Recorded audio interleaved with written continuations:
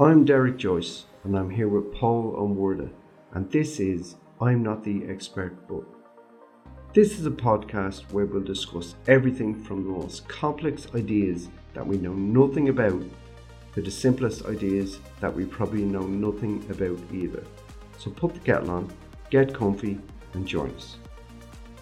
At the time of recording this, there's an awful lot of tectonic and volcanic activity in Iceland. That's right, yeah. There's evacuations and a national emergency, isn't it?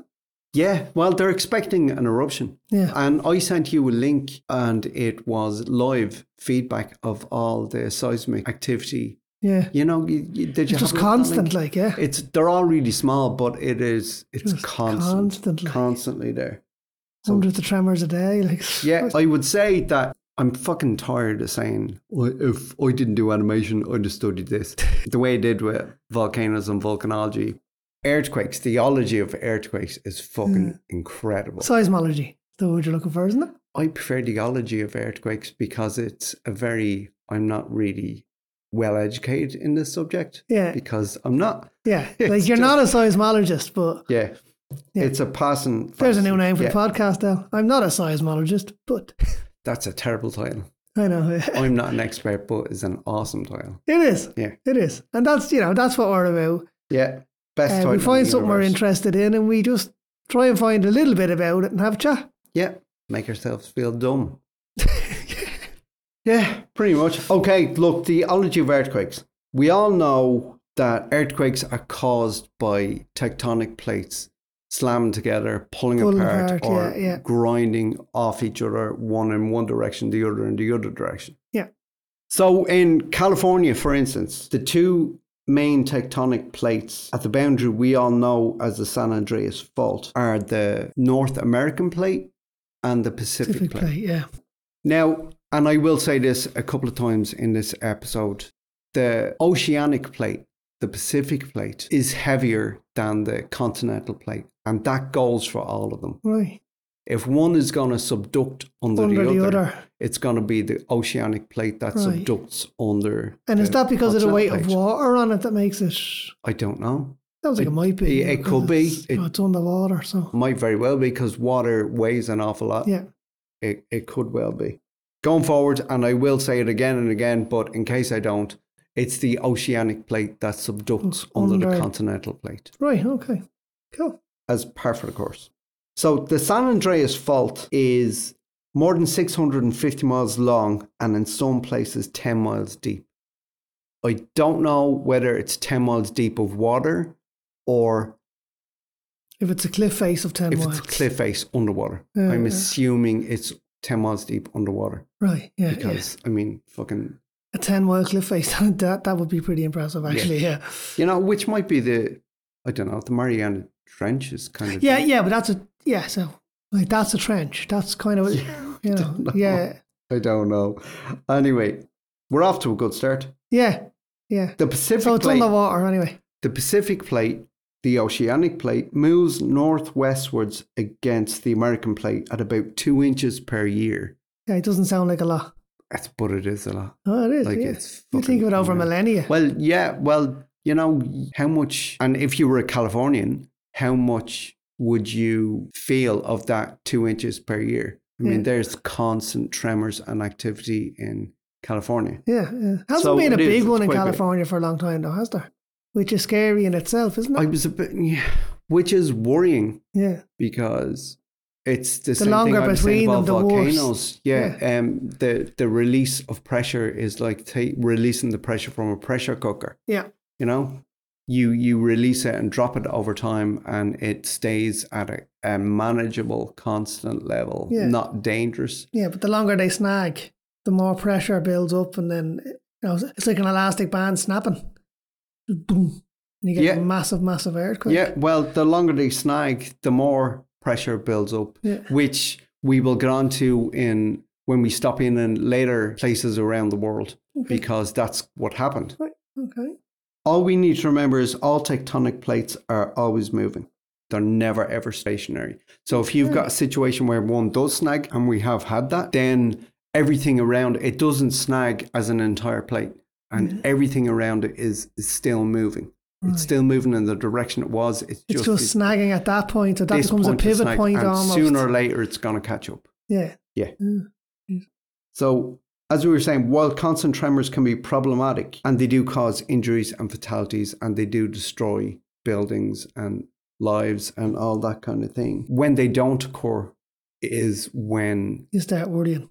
People start getting concerned. And I mean, people living their lives in a tectonically active place around the world don't necessarily worry about it all the time. No. But the scientists who measure these things do start to get worried. Yeah, when there's a long period of like inactivity, yeah. It's a bad portent. So eventually when the accumulated pressure releases, it's usually a catastrophic earthquake, yeah. Okay. How do you measure earthquakes? The Richter scale. Okay. Really? Yeah, and I only found this out. It's not the Richter scale anymore. Is it not? No. Okay. In 1935, Charles F. Richter and Benno Gutenberg wrote a paper and developed a, inverted commas, mechanism to measure seismic activity. Yeah. And we know it as the Richter scale. Yeah. In the 1935 paper that Gutenberg-Richter wrote, it was called the magnitude scale. Okay, which is what, like when you hear, it's a 9.2 magnitude earthquake. Which, that makes sense. So, it's a scale of magnitude, but it was called after Richter. I don't know what happened to Gutenberg, though. He seems to have got forgotten somewhere along the line. Shafted. Well, I think it just became the Richter scale because it was easier to remember for people. Yeah. As opposed to the Gutenberg scale. Which, if it had been called that, I wouldn't have a fucking problem with that either. No. And we might be measuring earthquakes in terms of Gutenberg's as opposed to. But, why did fucking Police Academy just pop into my head there? That's the first guy. I thought of The Simpsons when they were doing the Stonecutters, when Homer Simpson was inducted into the Stonecutters because he was their messiah. He had a birthmark on his arse cheek or something like that. But they sing a song and it's who made Steve Gutenberg our star. We did. Yeah, so that's the first thing I thought of was Steve Gutenberg. Yeah. Many Mahoney's is a... Yeah, many Mahoney's is that earthquake over there. So somewhere along the way, Gutenberg got dropped and we had the Richter scale. Just like in Police Academy, I think it was after 3, Gutenberg got dropped, wasn't it? Did he get dropped? Or did he decide not to do it anymore? He's only in the first 3, I think. Because didn't he do... I don't know if he got dropped or walked away. Didn't he do that thing, 3 Men and a Baby? He did, and the thing with fucking Johnny Five, what was it called, Short Circuit? Yeah, so he was great in that. He moved on to bigger and better things, let's say that. Yeah. Come on, nothing's bigger and better than Police Academy though, man. Come on. Police Academy 1 was good. 2 was okay. It's like Ghostbusters 1. And then until... I really like Ghostbusters too. I'm going to have this out with you. I didn't like that. Constantly, man. No, terrible. I even watched the 2016 reboot recently, and as awful as it is, it wasn't as awful as I thought it was the first time. Still awful.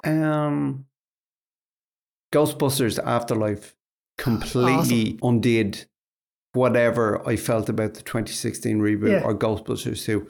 And they were just fucked in the obsolete "where are they now" folder. Yeah. That's it. Yeah. Now, Afterlife is brilliant. I love that movie. And the new one is going to be amazing. Trailer looks brilliant. Yeah. Anyway, how did we get to here? Anyway, from earthquakes. So, Richter scale was what it was called up until the 1970s. Right. And in the 1970s, and I assume it's because of scientific progress, and they realised that earthquakes weren't just a shaking and everything's they weren't being angry or whatever. There's all sorts of different waves that happen within an earthquake or a tremor, which I will get to later on. But in the 1970s, the MMS was developed. And that's not the multimedia message thing. The MMS. Yeah.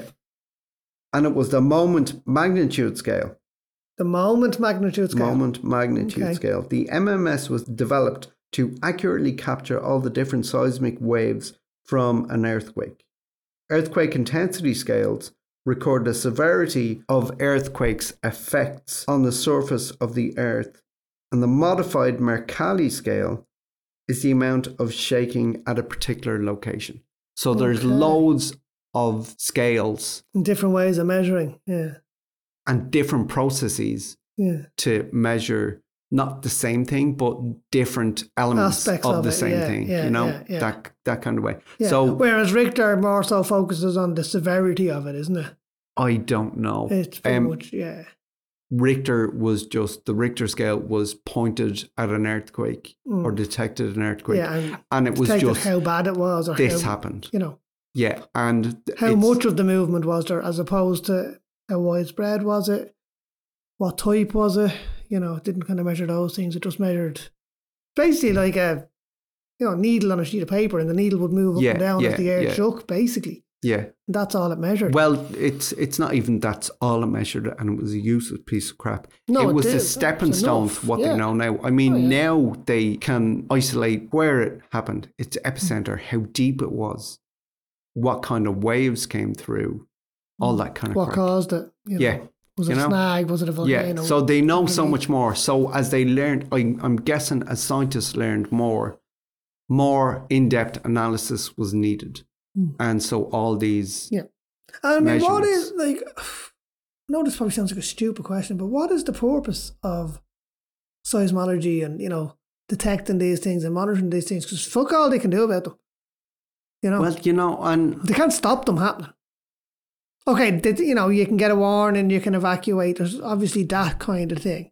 But for such an in-depth analysis, but you can also develop what's the end goal? Structures that are more adept at handling tremors. Yeah. I Absolutely. mean, there's always going to be technologies and stuff, one. but do we need that in-depth analysis, that scientific analysis of an earthquake? That's what science is, man. That? And that's what I'm saying. Is it just curiosity? It's more that's driving about understanding and being able to create precautions and like early warning and stuff. I can totally get that, but I think the Richter scale did that anyway, because you had your tremors and your, it measured those. But it's a whole branch of science now, and there's earthquake detectors all over the world, and they're watching this constantly. And like as you said, in Iceland, what's happening there, the monitoring that's going on there. Like, I get it, but it just feels completely fucking futile. I mean, this is Mother Nature. I was reading a book by Bill Bryson called A Short History of Nearly Everything. Yeah. Which is fantastic, and it's my go-to book to read. It's just something I can sit down and enjoy. I've read it again and again. Yeah, and it's kind of book you can open up anywhere and just kind of read, can't you? You don't have to read it from front to back. Was it the early 19th century? One scientist came out and said, "That's it. We know everything's being discovered. Science is finished." In more or less those words, we're done. We've discovered all there is to discover. And then somebody discovered tiny atoms and particles. Oh, of course, And then that kind of crap. And then they discovered how to split them and make weapons. Yeah, But then they discovered energy waves, and they discovered photons and all that kind of stuff. So the day science stands up and says, "We've covered it all, lads. It's all learned. There's nothing more to learn. Everything is done." Yeah, somebody will find something. Oh, of course, yeah.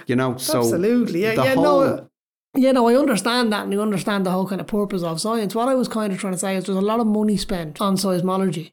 I'm just wondering, is there a goal? Like, are they trying to come to the stage where they can actually influence earthquakes or prevent earthquakes? Or, I mean, you're talking like massive forces here. I can't see any way they can ever do anything like that. Say, for instance, somebody gets out a soldering iron, seals the whole thing up, and it's no longer an issue, and they're like, "Fucking job is oxo, lads. Don't worry about it anymore." That's just gonna the whole planet move just somewhere crack else. Open. Yeah, no, the whole planet just crack open if they're all sealed. Yeah. So it's not a case of stopping them or preventing them. It's a case of preventing loss of life due to the catastrophic damage and loss of life. Yeah. So it's the kind of predictability side of it, than more so what they're looking into. They always want to predict them. Yeah. I mean, and going to storms and supercells and tornadoes and shit like that, they want to predict them. And now they know so much more that they can look at a cloud and go, "Uh-oh, fucking send out a warning there." whereas they didn't before. Yeah, satellite imagery and stuff that can help with the weather, obviously, whereas you don't have that. Even somebody just looking out of their car window and going, "Whoops, there's a storm coming." Yeah. It's. I told you once about the hailstones. You did. The hailstorm that I was in Brisbane. Yeah. It was somebody just looking out a window or coming back from the lunch or getting out of their car and looking at the sky and the colour of the sky and going, uh-oh. And they weren't a scientist. No. But they'd learned that was experience. All that from what had been discovered and from experience. Yeah. So, there's an awful lot of money spent on it, if that's what you're saying. Yeah, there is, but it's all worthwhile. That's what I was trying to get to. What is the worthwhile of it? And so it is kind of the idea of predicting them as opposed to influencing them in any way. Yeah, that's all I want to know. How many tectonic plates are there on the face of the Earth? No idea. Have a guess. Start. 12, I've given 14. you 2. So start with the North American and the Pacific plate and work your way west. Right, I'm assuming each continent is on a single plate. So you got your 7 continents. I'm going to say 7. Okay. No. Oh, and then each ocean. Sorry? Each ocean would be on one as well. So you got your 7 continents, 5 oceans. You're not far off, but your logic is incredible. Okay.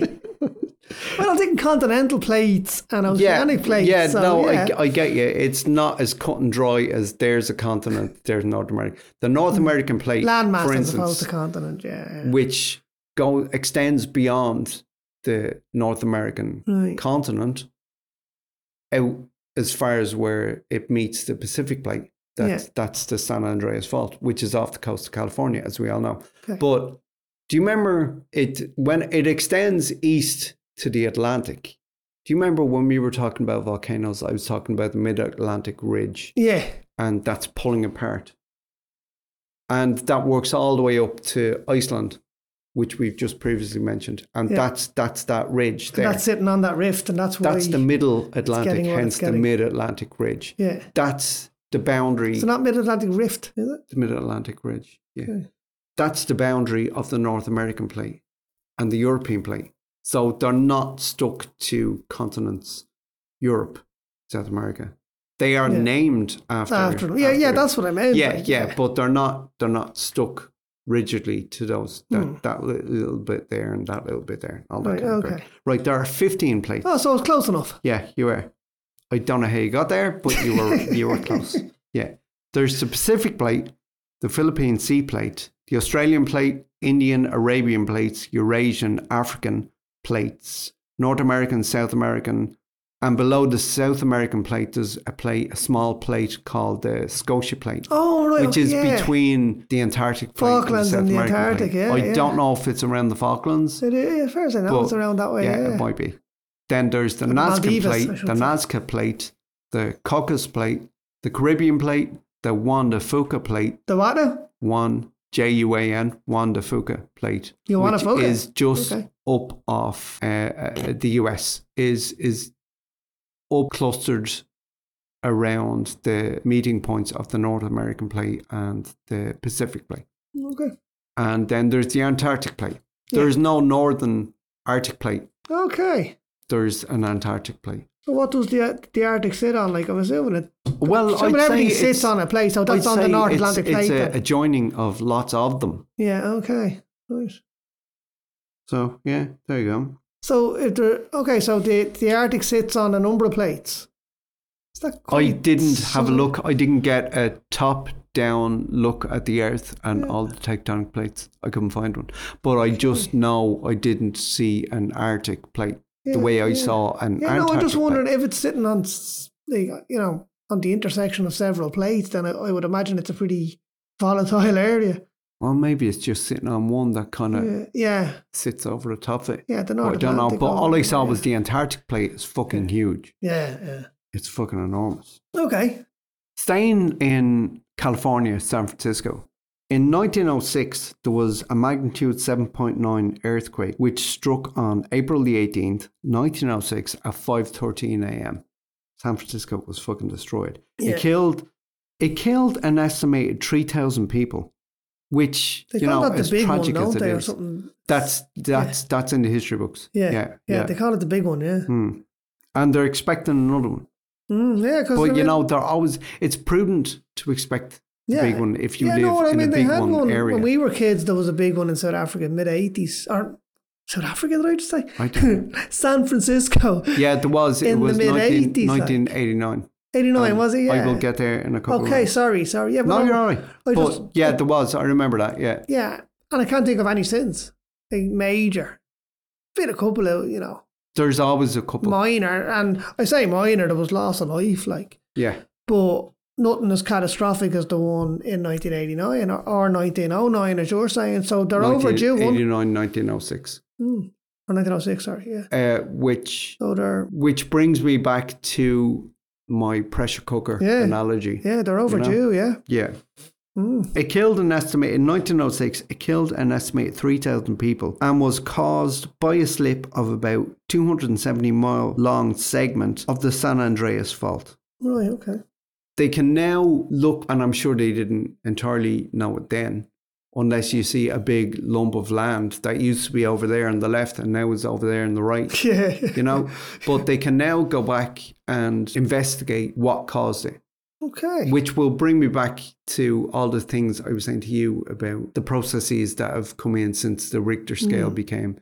And it's not they that can it's retrospectively look back at past ones. That's cool. Yeah, but I mean, so previous investigations, if you learn what happened, what's gone before. Yeah, of course. Yeah. It's going to prepare you for what's coming in the future. It's just like your hailstones. I mean, that was just experience. Yeah. Guy seeing the cloud in my eye, I know what that means. Yeah, it was weird.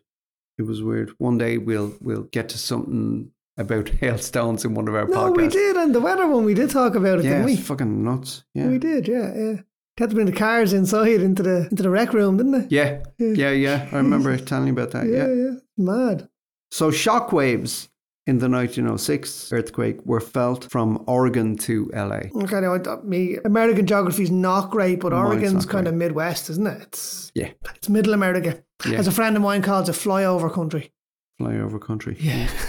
You fly over going from one, you know. Yeah. From one coast to the other. Yeah, and then LA is obviously on the coast. Like, that's mad. That's a huge... Nuts. Yeah, well, I mean, the plates have loads of fractures that branch off into the North American plate. So you get those kind of quakes going along those fractures almost. Yeah. It's like when you look at when something's cracked and you look at it, there's always little arms reaching off it. Yeah. You can visualise that then, in 1906, buildings weren't earthquake proof. They were Victorian and mostly wooden. Right. Never actually understood that, the Americans' fascination with building their houses and stuff out of wood.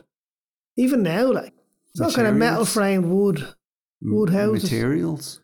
I'm not sure. And it's, you know, it's obviously got climate as well. You know what I mean? They don't get as cold and wet as we do, by and large. And we're building our houses out of stone and brick, and, you know. But it was just something that fascinated me when I was over there. Like, fabulous looking houses, don't get me wrong, like gorgeous houses, but they're all made of wood. You know, it's unusual. Yeah. Well, it's unusual when you've been brought up in a concrete jungle, you know. Yeah. Well, you know, maybe the whole concrete jungle answered the question you were asking. You know? Now, don't get me wrong, they're inner cities, they have, you know, metals and concretes and shit like aluminium siding as well is another thing they're mad for, covering their rooms and that. Aluminum siding. Yeah. It's aluminium there. I know. Jesus, the chemical element is known as aluminium, for fuck's sake. But they're just into that. What's the word I'm looking for? Where you put something on the fascia. A facade. No. Yes, but no. I can't think of the name of it. Okay, if you can't think of the name of it, it's a facade. Yeah. Yeah. Okay. Right. Yeah, you know what I'm talking about. Anyway, okay. You know. So, because the earthquake had ruptured most water mains, and we're back in 1906, firefighters were unable to contain the fires that subsequently broke out because of the earthquake and because double whammy of the wooden Victorian houses and not earthquake proof and all that kind of shit.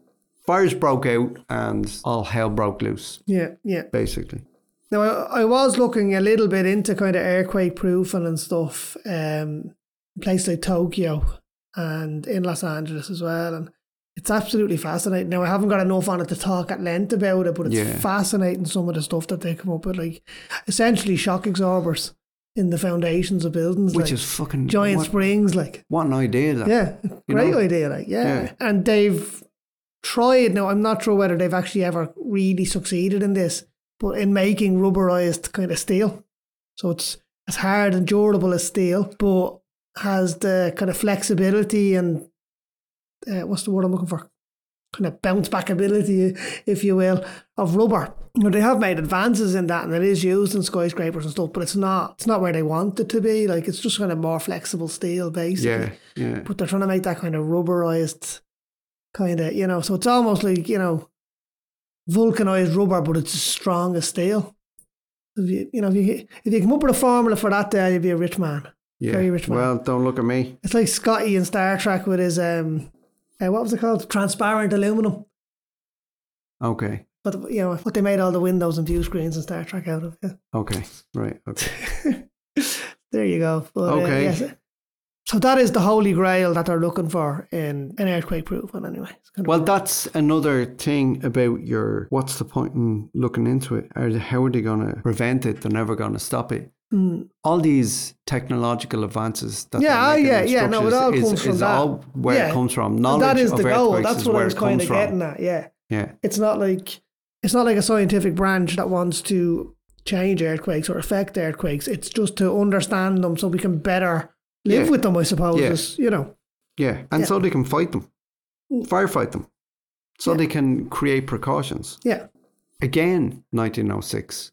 You keep fucking dragging me off. Have you got something against 1906? No. Or San Francisco?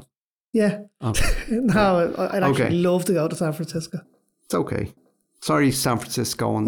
Well, you've been there as well. Is there anywhere you haven't been there? Loads of places I haven't been. You're so well travelled, man. Nah. You're only 5 years older than me. And come here, I've done a fair bit of travelling before I had kids. But there's nowhere near to the scale of travel you've done. Nah, I got the bug. I've said countries. Before, I got the travel bug from my dad. Yeah. I've never lived outside Dublin, ever. Okay. I've always tried. I haven't lived outside Blanchardstown since I was 6 years of age. Fucking hell, man. Firestorms developed citywide in San Francisco in 1906, post-earthquake. At 7 a.m., the US Army troops reported to the Hall of Justice. Mayor E. Schmitz issued a shoot-to-kill order for anyone found looting. Isn't that nuts? Yeah, well, I mean... To avoid cases of mistaken identity, a dusk till dawn curfew was also issued. So if you're out after dusk... You're a looter. Fucking dead. You're getting shot. Yeah.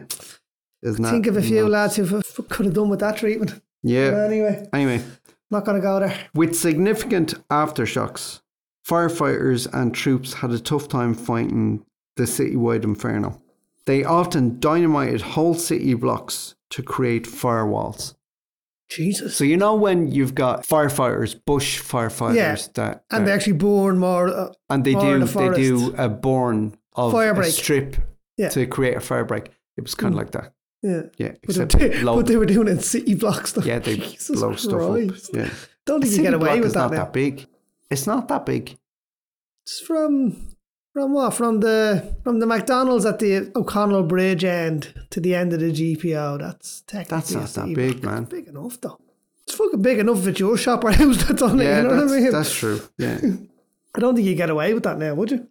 I don't know. We're just going to burn down. We're just going to burn down Henry Street to stop, the rest of the city burning down. I don't know. They might. It's not all made of fucking wood. No, that's true as well. On April 20th, thousands of refugees evacuated from the bottom of Van Ness Avenue. Van Nuys. What did I say? Van Ness. Fucking Vanessa Avenue. Van Nuys. Yeah. Having been trapped there by massive fires. So these people, this fire was fucking coming and they had no way out. Isn't that fucking insane? Fuck. Jesus Christ. Not a nice way to go. Trapped with nowhere to go. And there's a fire fucking coming. And it's getting hotter and it's getting smokier. Right. That's scary shit. And they got evacuated? Yeah. Oh, okay. The army would eventually house, inverted commas, 20,000 refugees in more than 20 military-style camps across the city. Jeez. By the 23rd of April, most fires were out, 3,000 were dead, and almost 30,000 buildings were destroyed, including most of the city's homes and nearly all of the CBD of the central business district. That's nuts, isn't it? Fucking nuts. So they had... That's San Francisco. Yeah. They had a fucking... I always think of San Francisco being like an old city, like when you see it in movies and stuff. Well, you know... It has the old... So they must have rebuilt it back pretty much exactly as it was. Well, it's still kind of old. You know, no, but if this happened in 1906... Look to it, I always thought. The old street cars and stuff, you know, they look... Like it looks pre-1900s anyway, I always thought. Well... So I guess they probably did build it back in the same aesthetic as what it had, I would imagine. I'm sure they would have gone for the same feel. Yeah. But I don't know, it always looked... It just looks like a fucking cosmopolitan place to me. Yeah, I never went, wow, you've been there. Is... I'm going by what I've seen on television. Do you know what I mean? Right, so okay. That's a I'll take your word for it. Yeah. You know? No, it's an okay place. It wasn't great. Yeah. Sorry, San Francisco. Very bohemian city though, isn't it? Yeah. Yeah. Well, yeah. I was reading... I'd love it.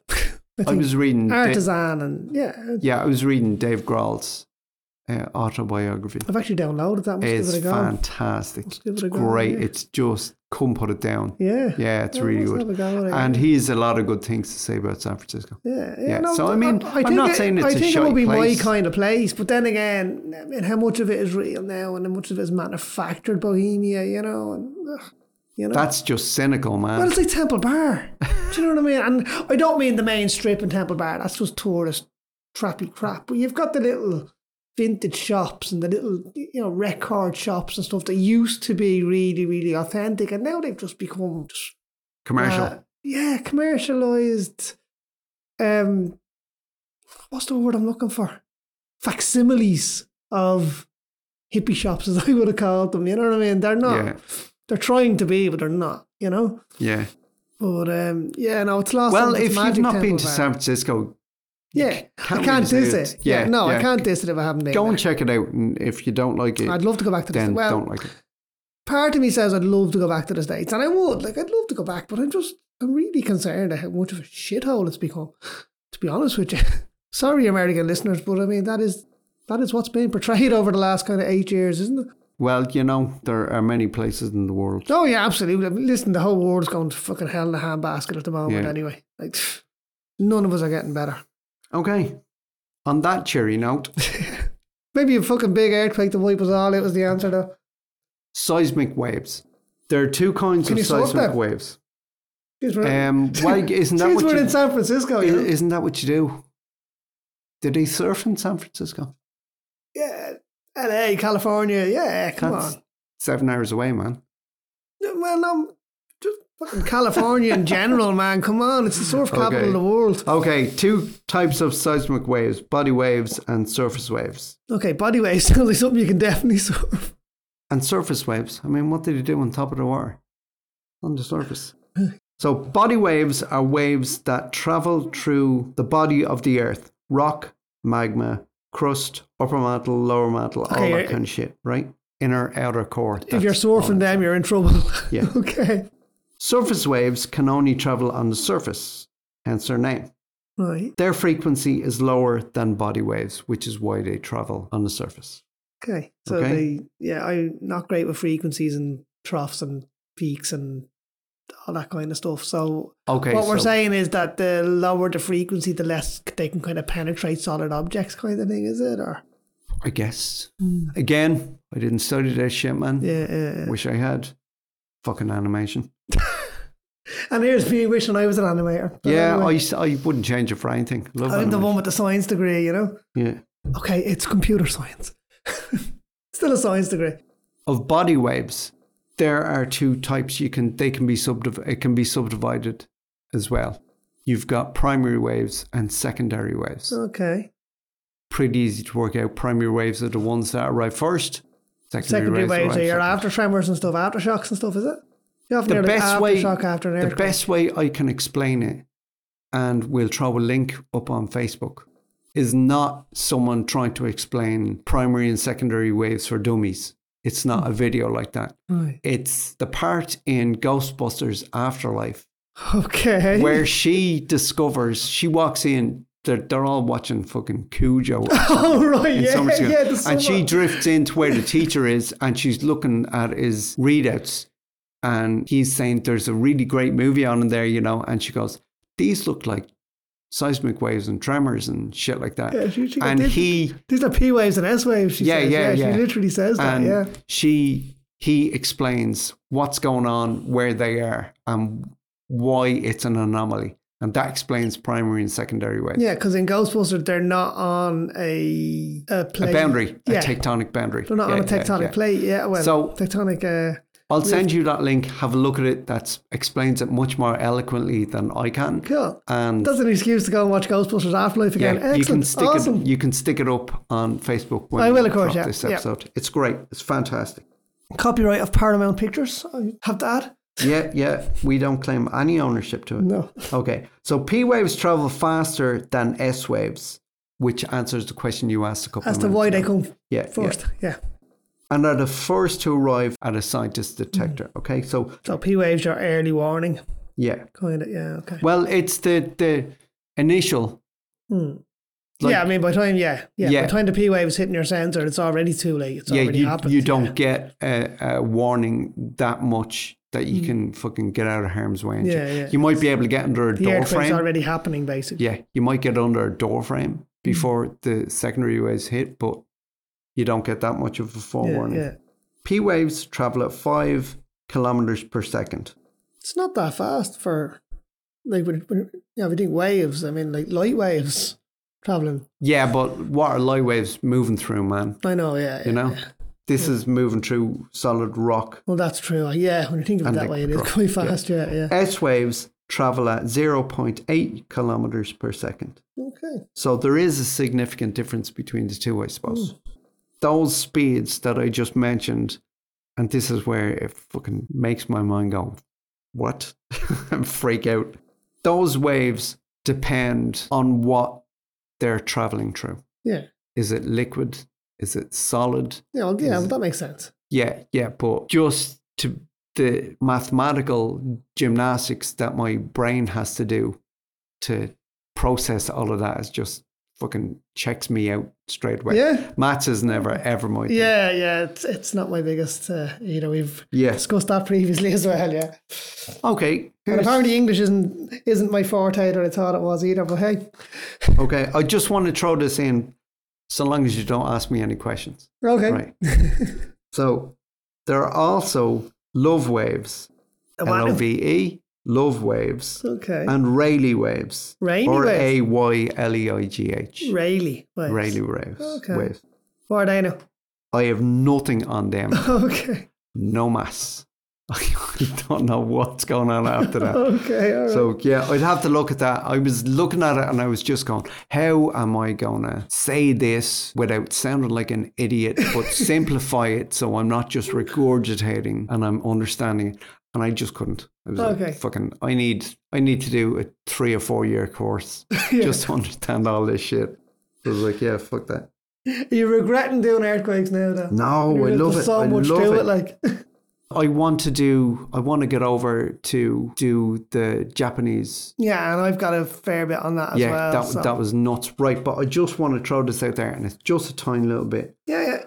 There was also an earthquake in San Francisco on the 17th of October 1989, which is what you said earlier. I actually remember that, yeah. It was a magnitude 6.9 earthquake. Not that big, though, when you think about it. 6.9 is not... But the magnitude scale, like the 6.9 is exponentially bigger than 5. Yeah. So it is huge. Well, I mean, but again... it's not when you consider that there's 9.2s and, you know... Oh, yeah, but I mean, they're fucking... But again, this is a 6.4 in a built-up urban area compared to 9.2 out, you know... Yeah, 6.9, but 9.2 out in the ocean... I know, yeah. As we will see. We're going to get there, we are going to get there, and that was devastating. But it was 6.9. The epicenter was about 60 miles south of San Francisco at Loma Prieta Peak in the Santa Cruz Mountains. Yeah. The quake lasted 15 seconds. 15 fucking seconds. Is that long for a quake? For me, that'd be long. Like, the longest 15 again, seconds I of your was life. in a 3.4, I think it was, when I was in California doing my internship in animation from college. And I was freaked out. Everybody and all the Californians were just like, yeah, whatever, it's okay.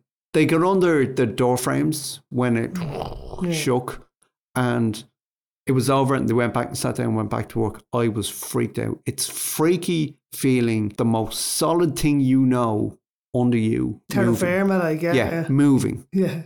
And it's weird. It's just fucking imagine, bizarre. But they don't bat an eyelid. So these things happen all the time. So the 3.4 is fucking nothing. A 6.9, Jesus Christ. That's fucking disaster. Yeah. But again, they probably would have got a bit freaked out. And I actually saw footage of it, and there were screams. Oh yeah, roads collapsing, all that stuff that you expect for as a reaction was all happening, and roads collapsed.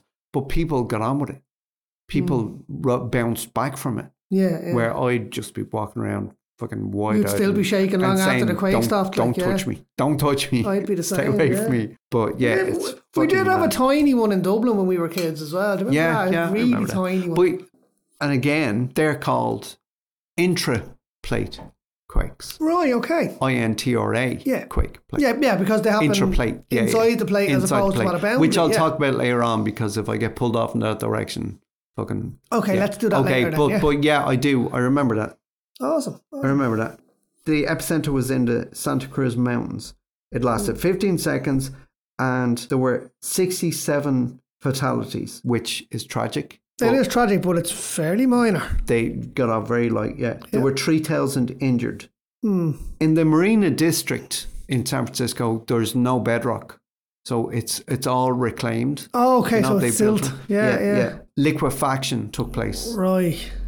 Just literally. So it all just, it's like putting a mountain of flour in a sieve and shaking it. Yeah. You know, and it just fucking whittles away to nothing. Jesus. So I guess that's what happened. That's my very, very non-expert way of putting it. Yeah. Okay.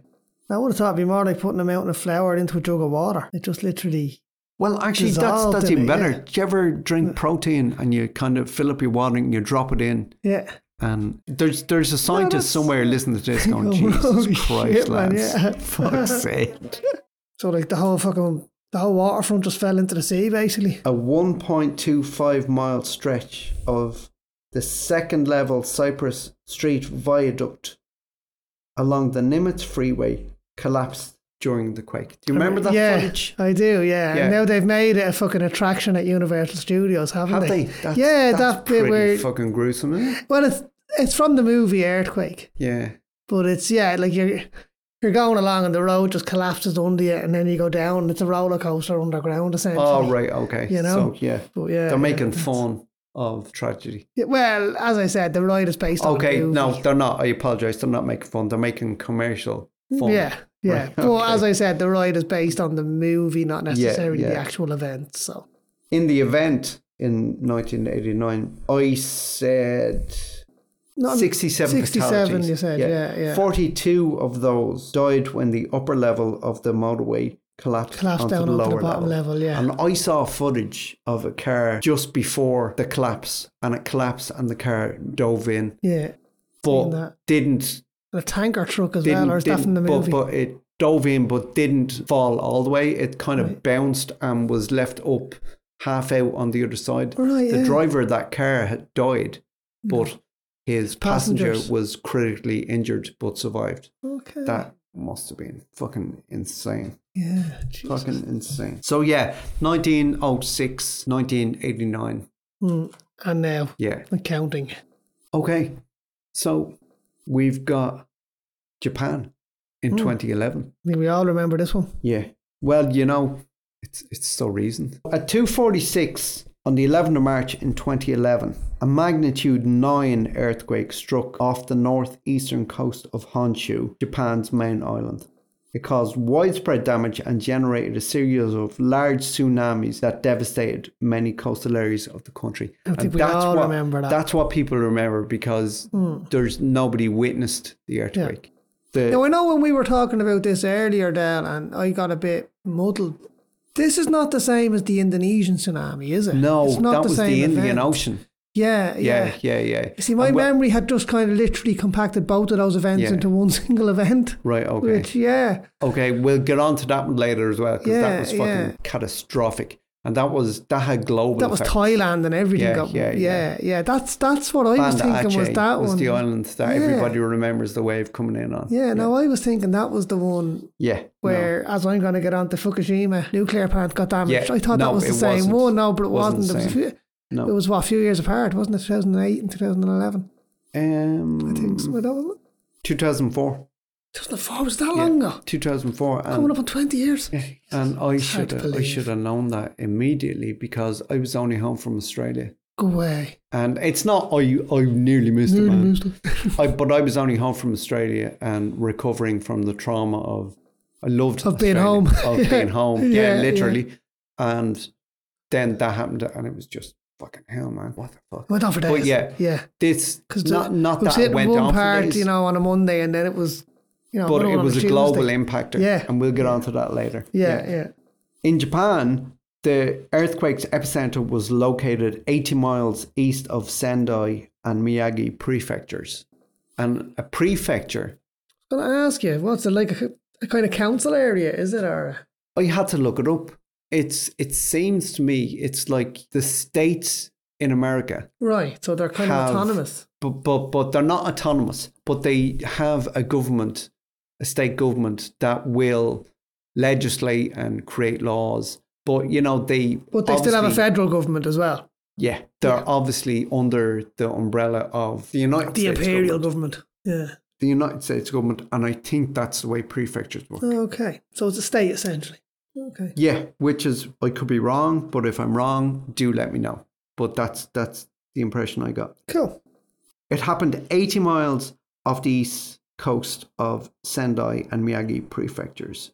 It occurred along a stretch of the subduction zone at a depth of 18.6 miles below the seafloor. So that's below water, below the seafloor, into below the earth. Silt and shit. Yeah. So you're down into the earth. Yeah. Into bedrock, A part of the subduction zone, approximately 190 miles long, lurched 164 feet to the east-southeast and was thrust upward at 33 feet, so 10 meters. Yeah, and that's where your giant wave is generated then. You're pushing that. Yeah, because it's displaced that body of water is being pushed up. It's all being displaced. Yeah, and it's happening so quickly. And it's got to... Water being water has to level itself out, so the wave moves outwards. Yeah. It was felt as far away as Russia and China. Jeez. So, geographically, you might just look at a map and go, well, there's basically. Fucking Russia and there's fucking China. But that's a long way away. Yeah, that's half the fucking world. Yeah. Well, not half the world, but you know what I mean. The March the 11th quake was the strongest to hit the region since records began in the late 19th century. And it was later revealed, and this part just fucking flipped me out. It was later revealed that a satellite orbiting at the edge of the Earth's atmosphere had detected infrasonics, which are low frequency sound waves, from that quake. At the edge of the fucking atmosphere. That's a loud quake. Jesus Christ. Well, infrasonics, we can't hear. No, we can't hear. But it sound. That's it was sound waves that were generated by it, though. The planet must have rung like a bell. Yeah, Like literally. Fucking nuts. That is crazy. That is deadly. It's an understatement, and I don't mean to sensationalize anything. You see, this is it, and I mean, like, we're fascinated by the science of this and the kind of spectacularness of it. Let's not forget that there's a massive loss of life here. That's something that we have to be very kind of, conscious of. Yes, there was. So, it's like, not we're not fangirling over these earthquakes. Like, it's not sensationalism of fatalities or anything like that, but it's a fascination at the science of it. Yeah, absolutely. Okay. In a very non-expert like, the earth is trying to kill us, let's be honest. The earth has a disease and we're the spots, and Mother Nature's trying to fight back. Yeah, it's a living organism. It is, and we're just fleas on a dog's back. That's it. That's exactly what we are, yeah. And Mother Earth is desperately trying to shake us off. Yeah, and it will one day, I'm sure. Yeah. Being thrust up 33 feet, 10 meters, created water displacement, as you were saying. and created a tidal wave which moved outwards. Moved outwards in a 360-degree arc, didn't it? Just, Yeah, well, circular wave, It had nothing to obstruct it, so it just... It's like you drop a stone into a pool, like. Exactly like that. So before a tsunami hits the trough, which is the lowest point of the wave at the front of the tsunami, hits the coast first. Yeah, and it's moving slower than the crest as well, isn't it? So it's building up behind it. Well, that gives you the height. No, it is the foot of the crest. Like the trough is down the bottom at the front of the wave. Yeah. Now we'll get to the speed thing in a minute, but you're on the right path. You're tracking along the right lines. Mm-hmm. When the trough hits, it has the effect of sucking the water out. Yes. Yeah, I remember that. Yeah. Was in the footage. And I think it was from the Indonesian one I'm thinking of, but I remember seeing footage on the beach and nobody had a clue. Like they were just, sunbathing and all of a sudden the sea disappeared. And they were like, oh, this is amazing. And because nobody had a clue, nobody no one knew ran. why. Yeah. And then the next thing you know, they start to see this wall of water on the horizon. The wall of water, the front of the wave coming in, as it hits shallower water and starts to meet the land, because the land very rarely just juts up out of the ocean. Yeah, no, it's gradual. It's a slow incline, It starts to slow. Right. But the wave behind it, because the wave might be, let's say, a mile wide. Yeah, if it's a mile wide. The back of that is still moving at 500 miles an hour. Yeah. So when the front of it starts to slow down, the back, the midsection and everything behind the front of the wave starts to catch up. Yeah. And as a result, it's forced up. Yeah. And it's like when you're on your BMX and you slam on the front brake, your back wheel comes up. That's essentially what's happening with a wave. So it's catching up and it's accumulating energy as it slows down. And slowly it'll start to tip over as the rest of the wave catches up. Being so tectonically active, Japan is one of the world's front runners in damage limitation measures when it comes to construction as far as earthquakes go. Yeah. Because it's fucking huge. I didn't look into that. I looked in a little bit and then I kind of got sidetracked by the Fukushima power plant. Yeah, I remember So I kind of went down that rabbit hole. As Della said, it ripped through the seafloor off the coast of Honshu. Now, automatic safety procedures immediately kick in at the Fukushima nuclear power plant as soon as that first tremor is detected. So reactors 1, 2 and 3 automatically shut down. 4, 5 and 6 were already offline for routine maintenance. There was actually only 3 reactors active at the time of the earthquake.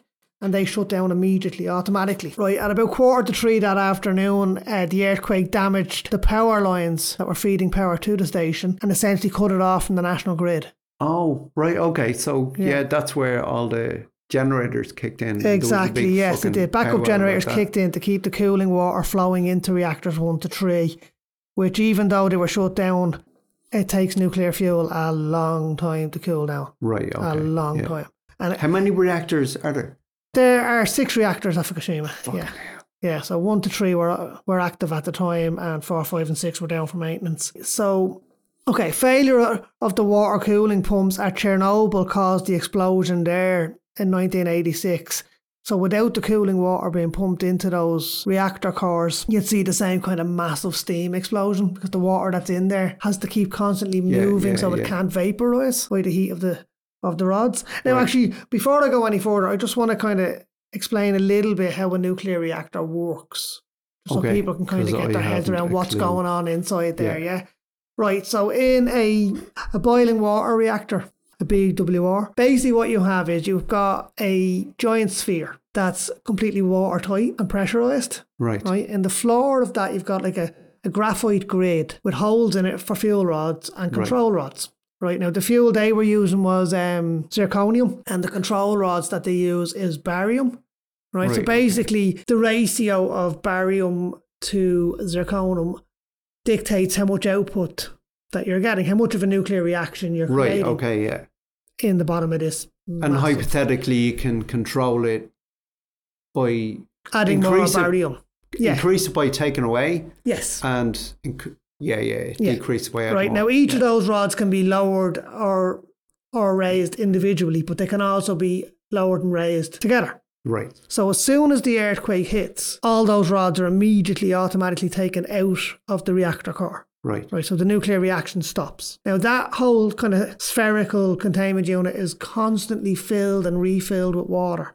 Water pumping through it constantly to slow or to cool down the zirconium rods, because they get like up to 2,500 degrees Celsius. Fucking hell. Right. So that's basically, and what they're doing is they're boiling water below the graphite grid. Is a massive boiler which is boiling constantly, creating steam, which then drives the turbines and generates electricity. Okay. So that's basically how your nuclear reactor works. The cooling water is pumped in by electric pumps. When the power lines fail, the diesel generators kick in.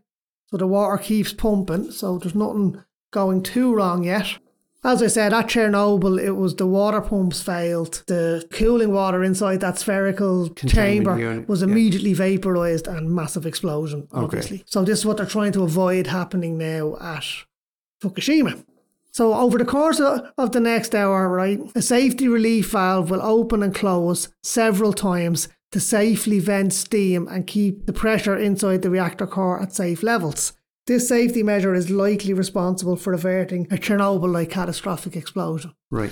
Right. So then by 3:30 then, the first tsunami hits the 19-foot seawall, which surrounds and protects Fukushima nuclear power plant. The first tsunami hits, it's about 10 feet high, I think. The seawall does its job. Everybody breathes a massive sigh of relief and they think, whew, that's it, we're over the worst of it, we're sorted, we're grand, we'll get the power back on and everything will be fine. By 3:33, steam continues to build up to dangerous levels in reactor core 1. The safety release valve prevented an explosion, but the temperature inside the reactor is steadily climbing because of the failure of the emergency condenser system. So basically what turns kind of steam back into water inside that cooling system, that's now failed. Right. So they've no way to kind of circulate the cooling water. Concern is rising, but as long as the safety relief valve keeps letting out that steam, they should be able to fend off a massive explosion. They begin to breathe a sigh of relief and believing that the first tsunami was the worst of it and that they're going to be okay. And everything is working exactly as it should, bar the condenser, which is a minor kind of thing, you know. Right, yeah. Right, so then at 3:38, the first backup generator fails. And how many have they got? There's 6. Right, okay. Right, but all but one of them are underground. Fuck's sake. Below the water level. Yeah, so just bear that in mind. They're going to fucking make it a disaster movie about this in years to come. Yeah, I'm actually really surprised they haven't yet. You know, it's been 13 years, like, you know. Yeah, so the first backup generator fails due to some water that got in from the first tsunami. Right. And as I said, this one's on the surface. Concern then begins to kind of build because the other ones are underground and the water is starting to seep down into the basement levels. Right. So they get flooded. They've no power at all, you know. By 3:46, the second tsunami, this one 46 feet high, fucking hell, smashes into the seawall, completely engulfs the site. All the diesel generators are completely flooded and shut down. Their 500-ton fuel tanks are washed away like paper cups. Fuck. By this thing. Well, you've seen the footage, everybody's seen the footage that was on TV of this black wave washing in over the land with all this little bits of detritus in it. And it was fucking houses. Those little bits of detritus were buildings. Yeah. It was just the power of it, like, was just incredible. But so all the diesel generators are gone. This fucking power station is now autonomous. It's on its fucking own. There's no control now. All the systems are down. Everything's gone down. It's a runaway train now, right? Now, lucky enough that the fuel rods are not in the core, so it's not still performing a nuclear reaction, you know what I mean? Yeah. But they're still massively, massively hot and there's still a risk of meltdown. All that fucking water is radioactive though, isn't it? Yes. See, that's a closed system. That's why the condenser is so important, because it's a complete closed system. That water is pumped in there on day one before a nuclear reaction takes place. Yeah. And that is the water that stays there forever. It's forever. Well, for the duration, for the lifetime I understand. Yeah. Of the reactor, it's vaporized into steam and it's condensed back to water, and it's just, it's a closed system because it is contaminated, as you said. It's completely radioactive, so they can't let it out into the environment. So it's used over and over and over again to cool these rods. But now, without any power, those pumps aren't working. So that water is just sitting stagnant now. Right, okay. Okay, so the rods are out, so a nuclear reaction is no longer taking place, but they're still seriously, seriously hot. They're like over 2,000 degrees hot. Yeah. And they're getting hotter. Right, okay. Right? You know, they do continue to heat up even after reaction has stopped. And basically, like that dome is completely full of water. The rods are underwater, but that water is rapidly evaporating now. Right, okay. Because there's nothing to pump it out, you know. By 350, the water level has dropped below the kind of top level of the fuel rods. Right, okay. So these are now exposed fuel rods getting hotter, hotter, hotter. So meltdown is a real possibility now. By 6 p.m, fuel rods are completely now exposed to dry air. From top to bottom? Yeah, they're completely exposed now, right? Without water to radiate the heat into, the temperature inside the reactor spikes rapidly now. Right, it's going bump through the roof. At 6:18, power is restored to reactor 1 and cooling water begins to flow. But workers are still unaware of the massive boil-off of water inside the reactor. So the system pumps in the same volume of water that it pumps out. So the fuel rods are still exposed. So how are they fucking unaware? I'm not a scientist. Because they've no power. There's no sensors. There's no data. There's nothing. But, yeah, go on. Yeah, so they've got no... Like, they've no way of knowing what's happening inside the reactor. Fucking common sense. Yeah, well, common sense would tell you, and you've been venting steam all afternoon. Like, it would tell you that. That came from somewhere. Yeah, exactly. Okay. But it's more of a flaw in the design of the reactor. Yeah. That the pumps are automatically designed to pump in what they pump out. Yeah, okay. Yeah, so it's only pumping out. Sounds like a situation where they need a big override button. Yeah. So it pumps out half the water and pumps back in because it's a closed system, you see. Yeah. There is no way to add more water as such. There's another fucking shortcoming. You know, so you're just left with what you've got in there. You know, it's a closed system. So, yeah. By 7 p.m, Prime Minister Nato Khan declares a nuclear emergency, still claiming that no radiation leak has been detected and it's merely precautionary. At 7:20 p.m, the water level drops again inside reactor number 1, completely exposing the rods. They begin to melt into a pool at the bottom of the dome. Now this is your nuclear meltdown now, because as soon as they go back in there and drip into that, what's the word I'm looking for? Into that graphite grid, nuclear fission begins to happen again. Okay. You know, so you've got your nuclear reaction and it's now out of control because you've no way to take dripping metal. Or less in control than it was before, if it was ever in control. It's pretty much completely out of control now. You can't remove the rods now. They're fused. Yeah, exactly. All homes within a 2 kilometre radius are all evacuated. Everyone within a 6 kilometre radius is told to be prepared to evacuate if needed. Real concern now of a Chernobyl-type explosion as pressure inside reactor 1 reaches twice normal levels and continues to rise. Chernobyl-type explosion times 6? Times 3, anyway, for the 3 reactors, yeah, absolutely. I love this. This is just so Japanese. I love the Japanese, I have to say. Older workers are now offering to take the place of younger workers in case there's a disaster, because they've lived their lives. I saw an interview. And they want the younger lads to go home to their families, And it was class. Now, they refuse. Right, everybody stays in situ. Nobody leaves. Which is also very Japanese. That kind of sense of duty. Which is also very human. It is very human as well, but that kind of sense of duty and stuff, nobody leaves. They stay where they are. At 2:45, emergency power to the core floodor system, the main emergency system for reactor 3, runs out. Right, so they've no power now in reactors 1 or 3. Okay. 3 a.m, fuel rods in reactor 3 are exposed and temperature immediately spikes. 5:30 a.m, pressure in reactor 1 is at critical levels. Explosion seems imminent. Fuck that. And I'm going to have to leave it there. I'll pick it up again in part 2. So see you there.